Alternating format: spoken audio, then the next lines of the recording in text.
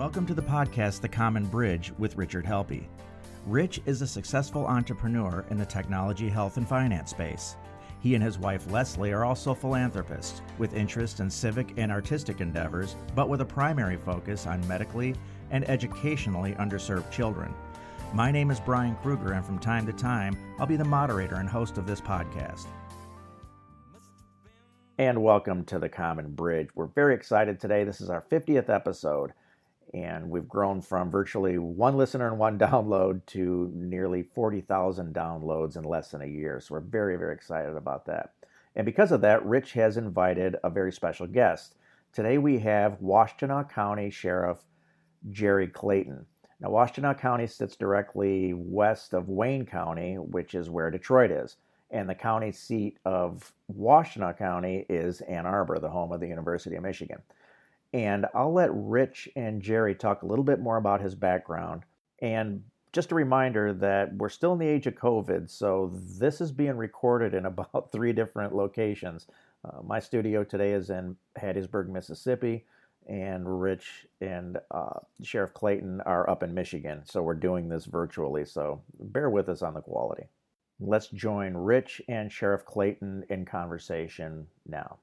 We're honored today to have with us Washtenaw County Sheriff Jerry Clayton.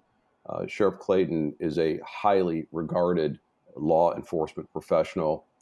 Today he enjoys international respect. He's called upon for major policy initiatives and think tanks, and he's the kind of person that I think can help us resolve so much of the turmoil we've got. His 30-year plus public safety services didn't begin at the top, that he has been a frontline corrections officer, a deputy sheriff, and a command officer. He was the corrections commander, the police services commander, and the SWAT team commander. So, Sheriff Clayton, welcome to the Common Bridge. We're so happy that you joined us this morning. Rich, I really appreciate being invited and given the opportunity to share my thoughts.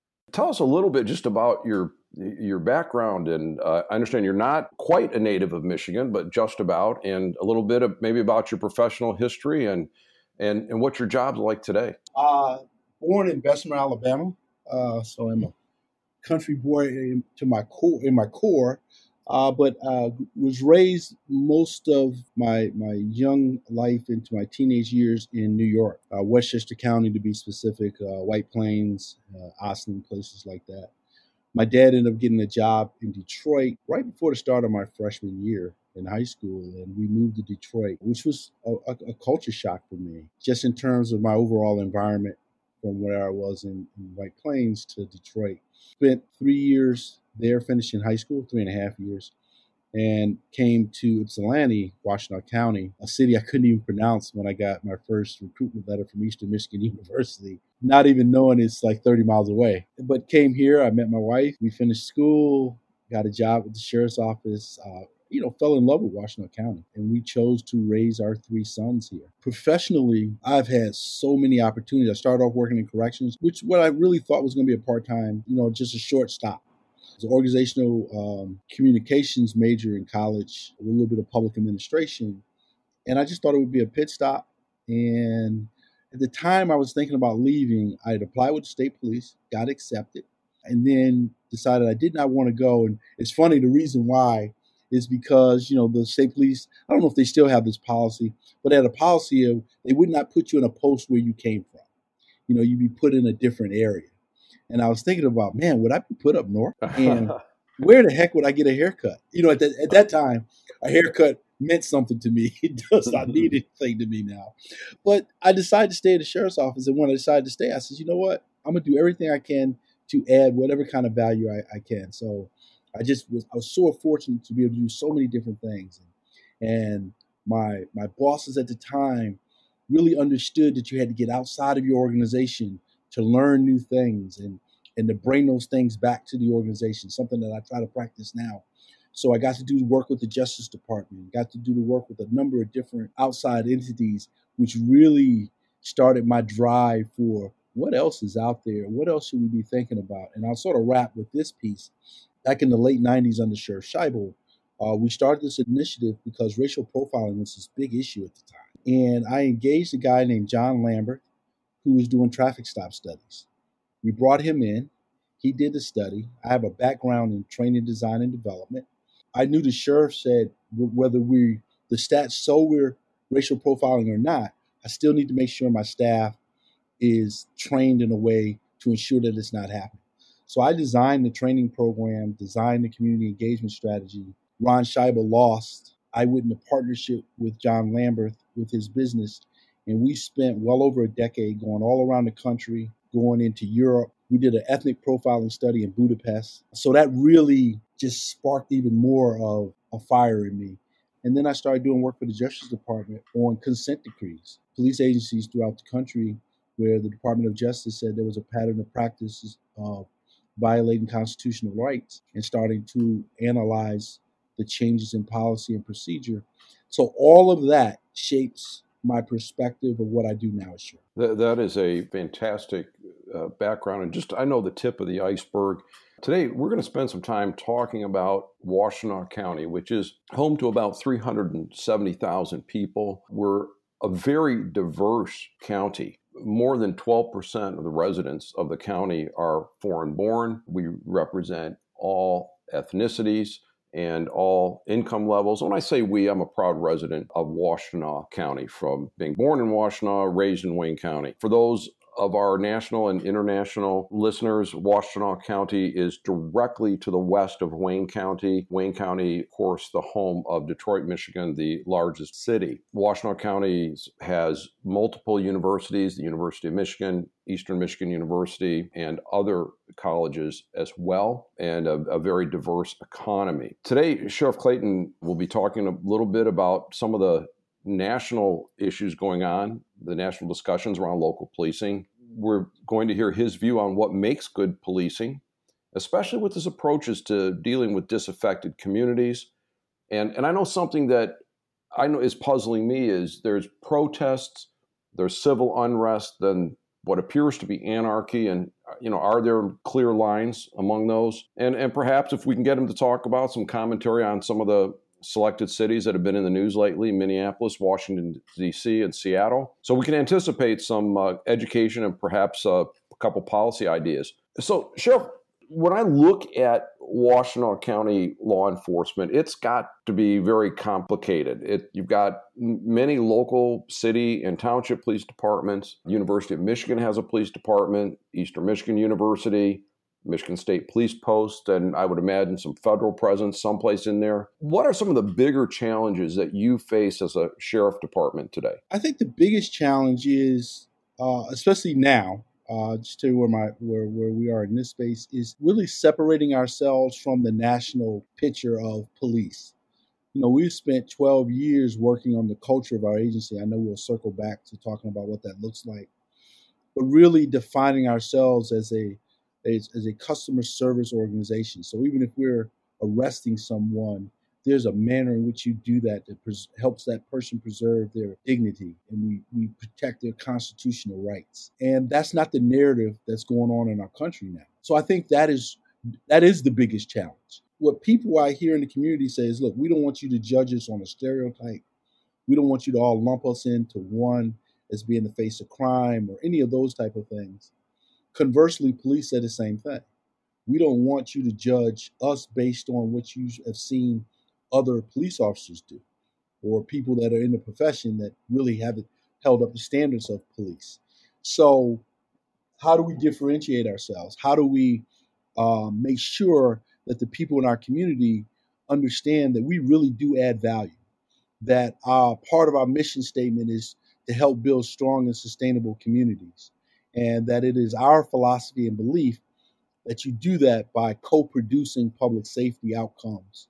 And to do that, you have to work with the community, sometimes listening and learning from them, not just talking and trying to direct those people in the community. So that is a challenge, and understanding when we throw this word community out a lot, but it's not just one single community. We have all these different communities that make up the larger Washtenaw County community, and we have to be nimble and flexible and creative in terms of how we engage the different communities and work with them collaboratively to develop strategies to build their strong and sustainable community. So The vision of a strong and sustainable community in Ypsilanti Township is going to be different than the vision of a strong and sustainable community in Manchester.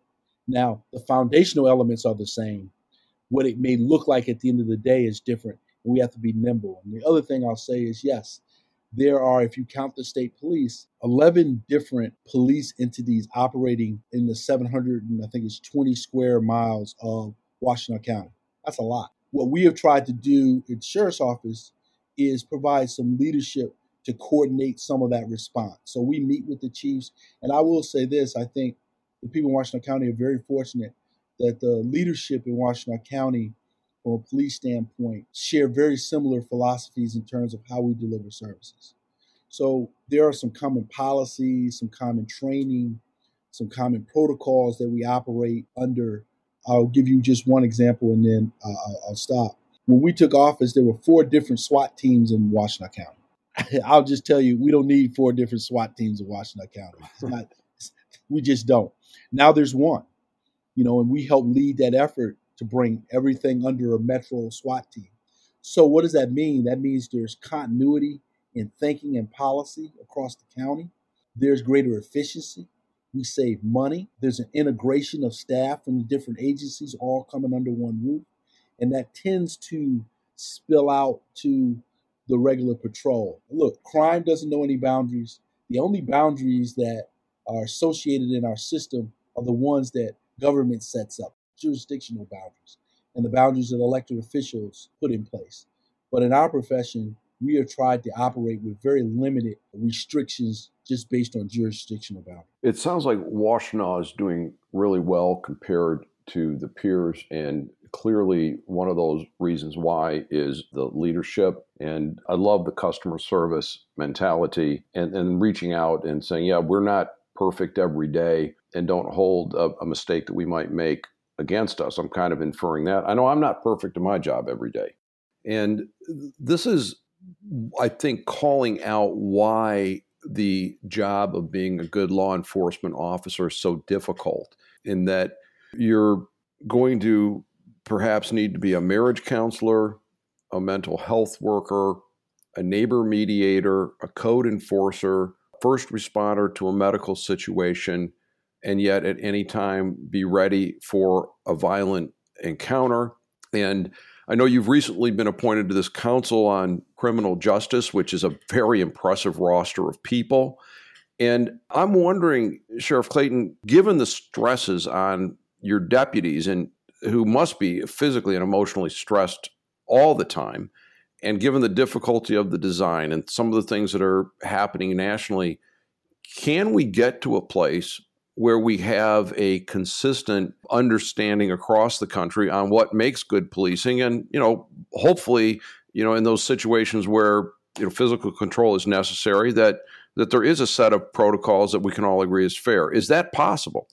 I do believe it is possible for us to have a universally accepted set of standard of behavior. I think it's extremely difficult to have total agreement across the country because, the estimate is we have 18,000 police agencies throughout our country. And we know that although federal government is extremely important and state government is extremely important, we really know that the quality of our life is really impacted by local government, our local unit of government. We expect some very specific things from our local unit of government. And the provision of public safety services is one of those services we expect. So to get the universal acceptance that you just spoke of, all 18,000 units of government would have to agree on this set of standards. I don't think that's possible. But I do think there's the opportunity to have some agreement on a broader set. I know at the federal level, they're looking at having some federal legislation that lays some of the architecture around a use of force policy or standards around hiring or this national database that captures use of force across the country, in a national database that captures bad behavior of police officers so they can't shop themselves all around the country. Unlike in the UK, which has they're really the one police agency. Different parts of the country have different regional police departments, but they all fall under the UK model of policing. All right. So that's easier. I've been fortunate enough to go over there a couple of times in this exchange, talking about policing in the States and policing in the UK, exchanging lessons. Two things I walked away from. They're in a better position to have police officers that don't have weapons because firearms aren't a universally accepted thing in their country. Everybody's not walking around with firearms. So when we come back to our country and people say, well, let's just have some police officers without weapons, I'm like, yeah, good in concept. But the fact that there are millions of firearms in our country and it's not regulated the way it is in England sort of puts some cold water on that. And the other thing is the fact that there's one universal police department that allows them to have a universal set of standards. So I think we can have a general sense, and I'll just finish with this piece. Regardless of whatever we do, the quality of the police services you receive should not be dependent on where you just happen to be. So I shouldn't get better police services in Washington County than I do in a different county or in Ann Arbor versus Pittsfield because I'm in that area. I'm doing business there. I'm traveling there. There should be at least a baseline that wherever I go, I should at least expect this standard of service and treatment and honoring of my constitutional rights. That's very well said. And I'm going to say that if you were the police chief of Minneapolis during the George Floyd, that the perhaps situation was avoided or certainly would have been handled differently in disciplining the officers with the duty to intervene and to render aid, which from all data available today appears neither of those things occurred. Yeah, I'll just say this. I think the police chief that's there now had not been there that long by the time that this happened. And I'll say this, Rich, we got to pay attention to the culture of the agency. So I'm in my 12th year here. It took us, in all honesty, 4 to 5 years of deliberate and thoughtful work on the culture of our agency before we felt we turned the corner to really honor our mission of creating public safety, providing quality service, building a strong and sustainable community, and doing it in a way where there's mutual respect and dignity and all of that. So it's hard. And here's the other piece. The average length of a chief, I think nationally, is somewhere between 2 and 3 years. So if there's no continuity of leadership. So if you're changing out chiefs every you were talking about policies that are barriers to good policing. That's one of them. You're changing out police chiefs every 2, 3, 4 years. How do you ever get the continuity of leadership? Somebody told me there's continuity of leadership, but it's not coming from the top. The continuity of leadership is coming from those informal folks in the organization, right? And if you've got systemic racism or systemic bias or just systemic bad police practices, and that leadership, that's the constant. Chiefs come and go. Those people are still there. That's the culture of the agency. You need to have continuity of leadership. That makes a tremendous amount of sense. And now with this perspective, I can see kind of what happened in Minneapolis. You don't have the right policing culture.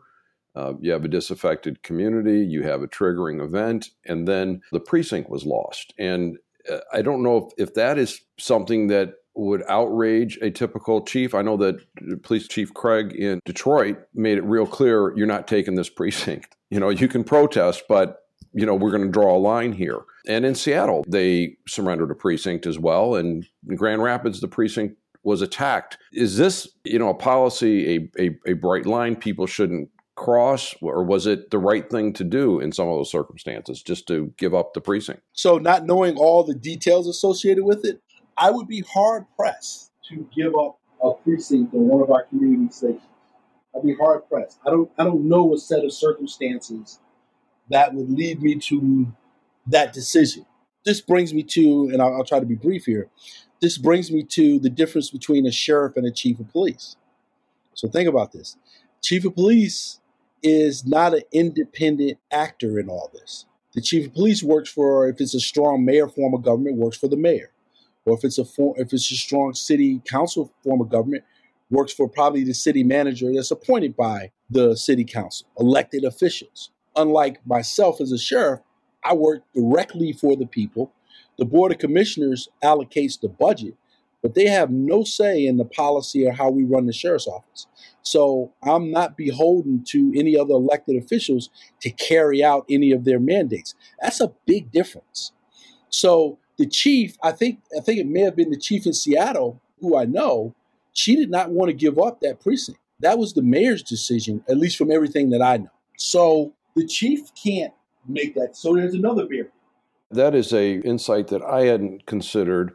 And when I think about the demands of let's defund the police, and I understand there's some nuance to that, but it seems to me that when there's not a police force, it lets the strongest and most aggressive take advantage of the people that are in need of protection. If we don't have equal access to education, to healthcare, and when I talk healthcare, I do mean mental health services as well, and economic opportunity, it's going to be reflected in our policing. And I'd love to hear your comments on mental health. We had Judge Milton Mack on several episodes ago. He spoke about the mental health crisis that we have and the lack of treatment, and how often the jails and the prisons are really big mental health facilities, and that's not what they're designed to do. So I'd love to hear what you think about our approach to mental health in the United States. First off, I'm a big fan of Judge Mack. Learned so much from him around about the mental health work, and I'm really impressed with his advocacy in this space, which I think has been sorely needed. But here's the point. So people say, look, police officers shouldn't be responding to mental health calls. And if you talk to a lot of police professionals, they say you're right. We shouldn't. That's really not our primary role. But to your point that you made earlier, Rich, we are counselors and clinicians and social workers and all that stuff. It's all rolled up into that package. Whether we want to admit it or not, it's all rolled up into that package. But here's the point. People say, they take the simplistic, well, we should send the mental health specialist to a mental health call. Okay, we can have that model. We can work towards that model. But Rich, most of the time when we get a call in the dispatch, it's not a mental health call. It's a call of someone whose behavior requires a response. And oftentimes it's framed in a criminal nature. The police respond, and when we start our interaction, if we've been trained, and we have training, does two things: destigmatizes mental health, but also gives the police officers some basic understanding of mental health issues and how someone in mental health crisis, how that manifests itself in the behavior. So now the police officers, holy cow, this person now, this behavior is driven more by a mental health issue. So very rarely do we get just straight, I got someone in mental health crisis. So if that was the call, yes, send a mental health person. But oftentimes we get a different kind of call, and we discern that it's a mental health issue once we get there. And in many places across the country, they have a model, we do in Washington County, where now we can call a crisis team. This person's in mental health distress, is obviously in mental health distress. We're not going to rush in and try to establish control. That person shouldn't get physically hurt or emotionally damaged or psychologically damaged by us because we're rushing in. Let's create time and space. Let's just talk to them as long as everybody's going to be safe. Let's call our crisis team. And Washington County has a great crisis team. Crisis team arrives, then they engage. We provide support. In some jurisdictions, they have their mental health folks riding with the police officers. So there are models there. I don't believe in this either or approach. There might be, we might be able to get to a place where you have 24/7, 365 mental health clinicians on the job. So that might be something. Then we start to train even more, and we're doing this with our dispatchers, but we're getting even more. So we start to train the dispatchers.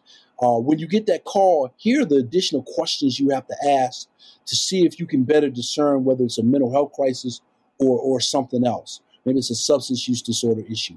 So the dispatchers now can start to be a little more specific in the questions that they ask. So now maybe they do dispatch a mental health team versus a police team. And I'll add this last piece. There are many mental health clinicians that'll tell you they don't want to go into some of these situations in the middle of the night in certain locations where they may be in danger without any kind of police support.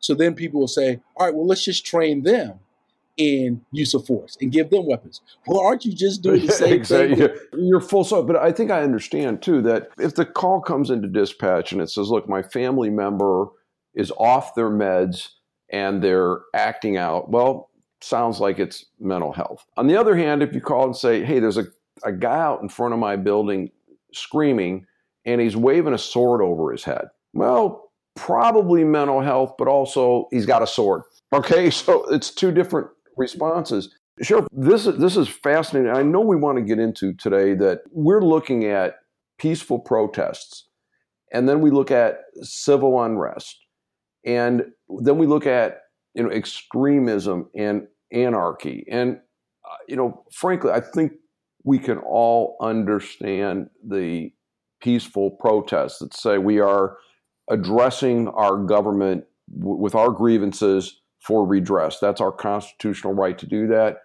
I came of age during the Vietnam War protests, and that was tremendous division in the country.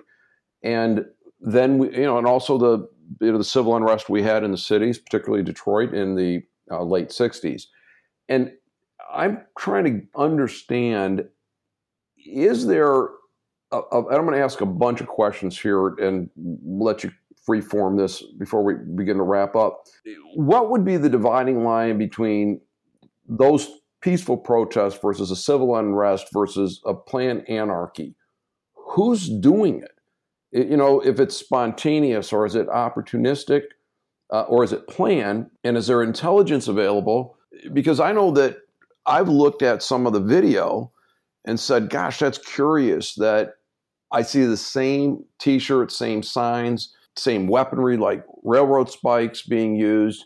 And I've managed a lot of things, and that takes some planning. And then you hear that there are people that are from out of town, but then that's retracted. So when you think about what's occurring today across our country and other locations around the world, is it all about George Floyd, or are there broader issues waiting for a spark, or is it opportunists or something else? What do we know today?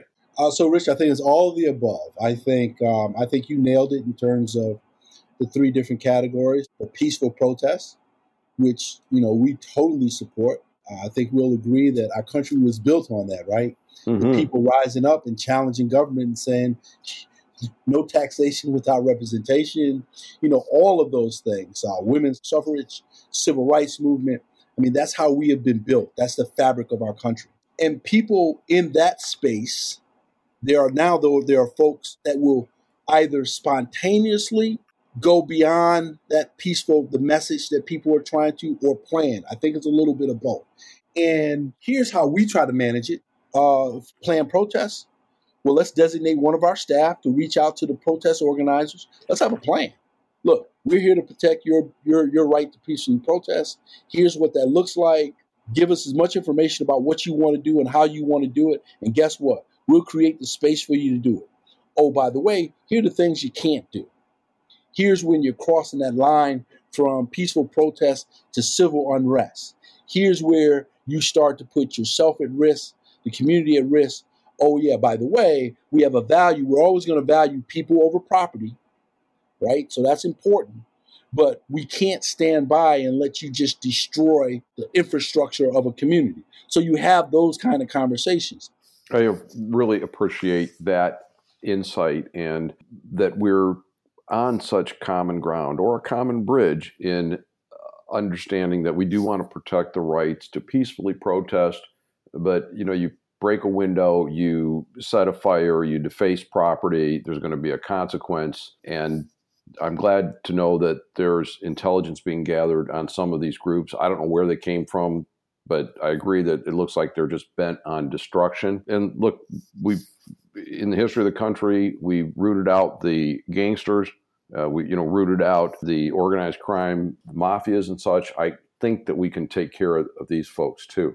Sheriff, this has been fantastic. And before we wrap up, just the lightning round. And real quick, in our state, we had protesters on the grounds at the Capitol in Michigan displaying weaponry. There was a one group there, predominantly a white group, that looked like they were operating with impunity. A similar group of black men came. They said, hey, we're coming and we're carrying weapons, so don't overreact. So lightning round is carrying automatic or semi-automatic rifles into a protest on the Capitol grounds. doesn't seem to me like it's a great idea about 8 different levels, but how does a police force look at that? I think it's a horrible idea. And I'll be try to be light and quick. Listen, there is no right that we have that is absolute. None. We talk about free speech. There's certain speech you can't use, right? The example we give, you can't go into a crowded theater and yell fire, fire, fire and cause panic. You will be held accountable for that. So I respect the Second Amendment rights. I respect people's right to bear arms. There are restrictions there. I do not believe you should be allowed to bear arms on the Capitol grounds where it is intimidating. You have public officials making public policy, and you can make that connection. I don't think that public officials should be in any more danger than anyone else. I think it's a bad idea. I think it sets up the potential for a misunderstanding, a miscalculation that could result in the death of a number of people. And so anyway, I'll end there. Our governor has issued a number of executive orders, restricting movement, closing certain businesses, gyms, and the like. What's the proper response to a police department? I know that she went to court, tried to get these handled as felonies. That didn't work. Does a citizen expect that police are going to be called if they're not following one of the governor's executive orders? Yes, and we've been pretty clear in our communication. But our response is mostly, let's educate. I believe, especially in this state, members of our state have been pretty respectful. Especially, I'll say in Washington County, they followed the rules. Usually our staff can respond, we can educate, and they say, well, I wasn't sure, I got it. If not, then we can come back and we'll cite.